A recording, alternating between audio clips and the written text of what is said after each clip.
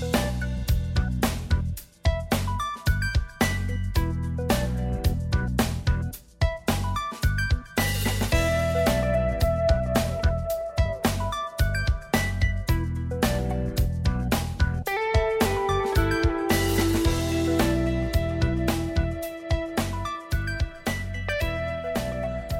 everybody. This is Dr. Chad Hawk with Matt Dowd, and we are Renegade Atlas, charting a path for your life.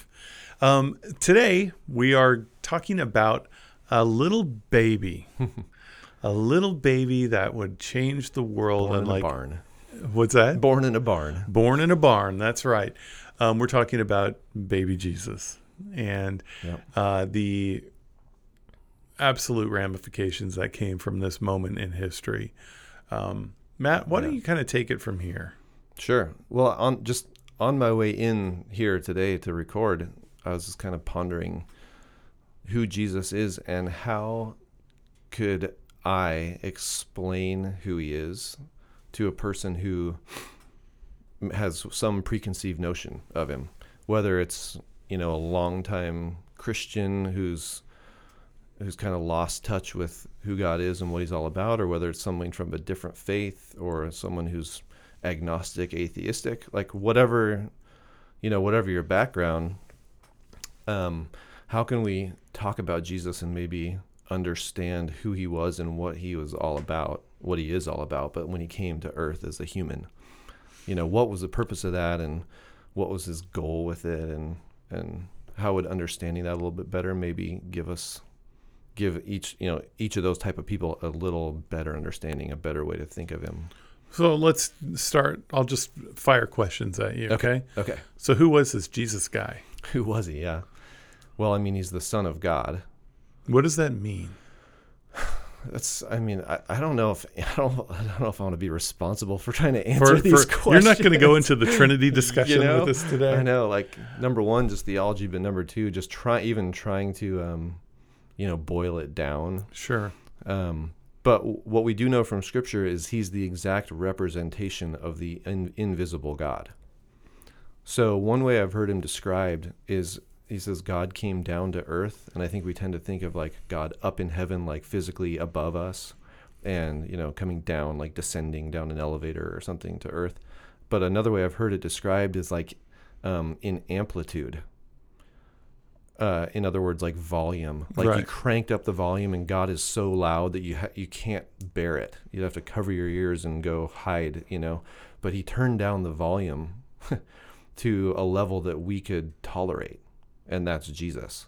Like he showed himself to us just enough that we didn't have to run away in fear and terror and, awe in the absolute extreme power and majesty of who he is, of who God is, but yet Jesus is God. And what the most humble way to do that is to be born.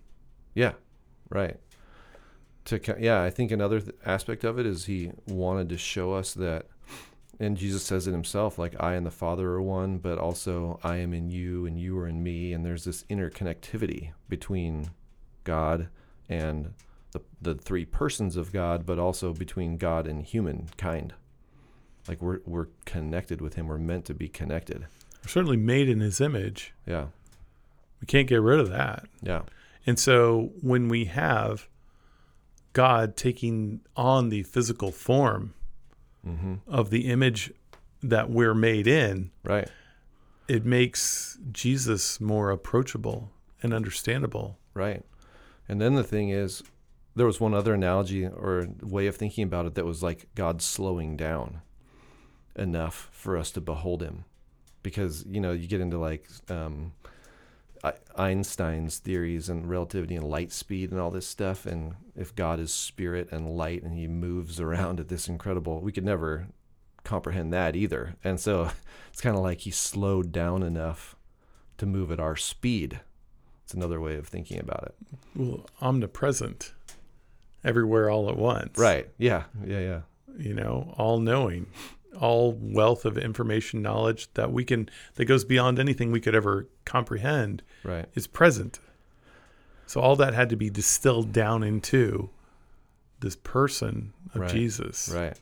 So that we could, so that he could interact with people and then show us like how things were meant to be, how we were intended to live, not in like a moralistic way. Like he didn't come to show us all the rules we're supposed to follow. In fact, he was blasting the people who were trying to make all the people follow all these rules. He's like, that's not what it's about at the heart of it. It's about how we view ourselves, and this back to this connection. Like he wanted to show us that we're meant to be connected to himself and to the Father, not meant to be alone in the world doing it, trying to figure things out in separation from him. So when we explore Jesus and we think about this, who was he then? Did he change? And who is he now? So we have Jesus as a baby. Yeah. Then the next thing we hear about is he's 14 years old, 12 years old, running around a temple and putting the leaders in their place. Yeah, teaching. Right. And in Hebrews somewhere it says that Jesus, or is it Hebrews? I don't know, but it does talk about him growing in wisdom. Well, right in that story actually, and Jesus grew in wisdom and stature. Yeah. And then in Hebrews, I can't remember exactly what it is, but it does talk about some kind of progression that Jesus was on. He was learning. Where it talks about him becoming our high priest, but he had to endure these things so that he'd be a gracious high priest. I think I'm getting that right. Yeah. Sorry, that's just kind of so it's this baby that forever changed the world, as we talked about last time. The wise men sought after him. Shepherds wanted to worship at his feet. The angels, the heavenly host, celebrated the birth. Yeah. Mary and Joseph. And here it is. He's born in a manger. He goes from of the most humble beginnings to the most humbling end, being hung on a cross with thieves. Right. And the purpose of that was to conquer death permanently, forever, so that we didn't have to die. And die is kind of synonymous with be separated from God. When he died, the moment he died, the curtain in the temple, the veil was torn in two from top to bottom. And this is, I don't know, I've heard like a 3 foot thick or some kind of crazy huge piece of tapestry. Yeah. Like this massive thing that divided the people from God's dwelling, like where the Spirit of God dwelled in the temple. And that was made open so that there was the connection. There was nothing separating us from being connected with God directly. So Jesus, during this Advent season, as we prepare for Christmas, is who he became. He already was too. He was fully God, fully human. Yes, he may have gone through changes we can't really comprehend as he grew in stature and wisdom and understanding. But he was still God.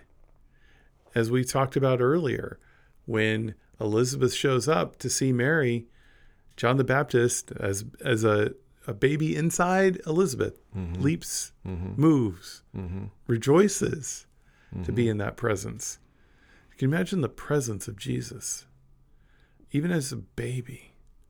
Right, because the same Spirit. Yeah, same Spirit. Spirit doesn't change. Yeah. Well, so another aspect of all this, for me, was that Jesus didn't come to establish a new religion. Like the religion of Christianity wasn't exactly what he was going for, I don't think. He came to fulfill the law, and that's Jewish tradition. And then the disciples were sent out to reach the Gentiles, which was anybody not Jewish. I think even the disciples who were Jewish, had an idea that it was just for them. This is Jesus coming to fulfill the Israelite, nation and keep them kind of above everybody. And then they end up learning that, no, this is for everyone. Everyone. Right. And the whole announcement at his birth, peace on earth, goodwill to men, which is for all. Again, I don't have to read. I don't have that memorized, but it's for all people. So wherever you're coming from religious background or your faith background or your theology, I think one thing I'd like to encourage people to do or challenge them to do is not think about Jesus as like just for Christians in the sense of like the religious establishment, right? But the idea that Jesus is humans, the way that humans can understand, relate, and connect to God, which is something that we're all seeking to do. We all do. He is the way, the truth, and the life for all people. Does that make sense? Absolutely, it does. Yeah. I think it's easy to like section him off into just, for this one particular religious group. Yeah, but Jesus, time and time again, did everything to tick off the religious groups. Right. Not he wasn't like trying to be a jerk to them, but he called them on their stuff. Right. He challenged them at their weakest point, which was exactly what they did, is they had made religions. Mm-hmm. And religions never help you. They don't save you. Right. Religions only it's just like the law. It just means you're never good enough. Mm-hmm. Yeah. Yep. And he rebuked those religious leaders who were oppressive. But he also went to people who were like the sinners. He spent a lot of time with them. He didn't let them just stay in their broken state, though, either. He restored them. Yeah, he invited them to something bigger, better, more whole. Not everybody accepted that either. Some people, the quote-unquote unworthy or the outcast or whatever, not all of them responded to him. Some of them just wanted to stay a victim or, whatever, with a chip on their shoulder. But the invitation was for everybody. And it still is. Yeah. It still is. Maybe that's the biggest takeaway we can think of during Christmas is that this time, it's not about gifts that we give. It's not about lights on a tree. It's certainly not about something called Santa Claus. Right. It is truly about the birth of a Savior for you. Mm-hmm. Yeah, it is about the gift that we receive, that we can receive. Yeah. Yep. And that's remarkable. So please, if you wouldn't mind, share this with others. Mm-hmm. Yeah. Our website, therenegadeatlas.com, our Facebook page, Renegade Atlas. Like, share content. We appreciate it all. We sure do. Yep. Thank you so much, everybody. And we can't wait until 2020 when everything is going to be made crystal clear. Vision. New vision. Merry Christmas. Merry Christmas. Yep. Bye-bye.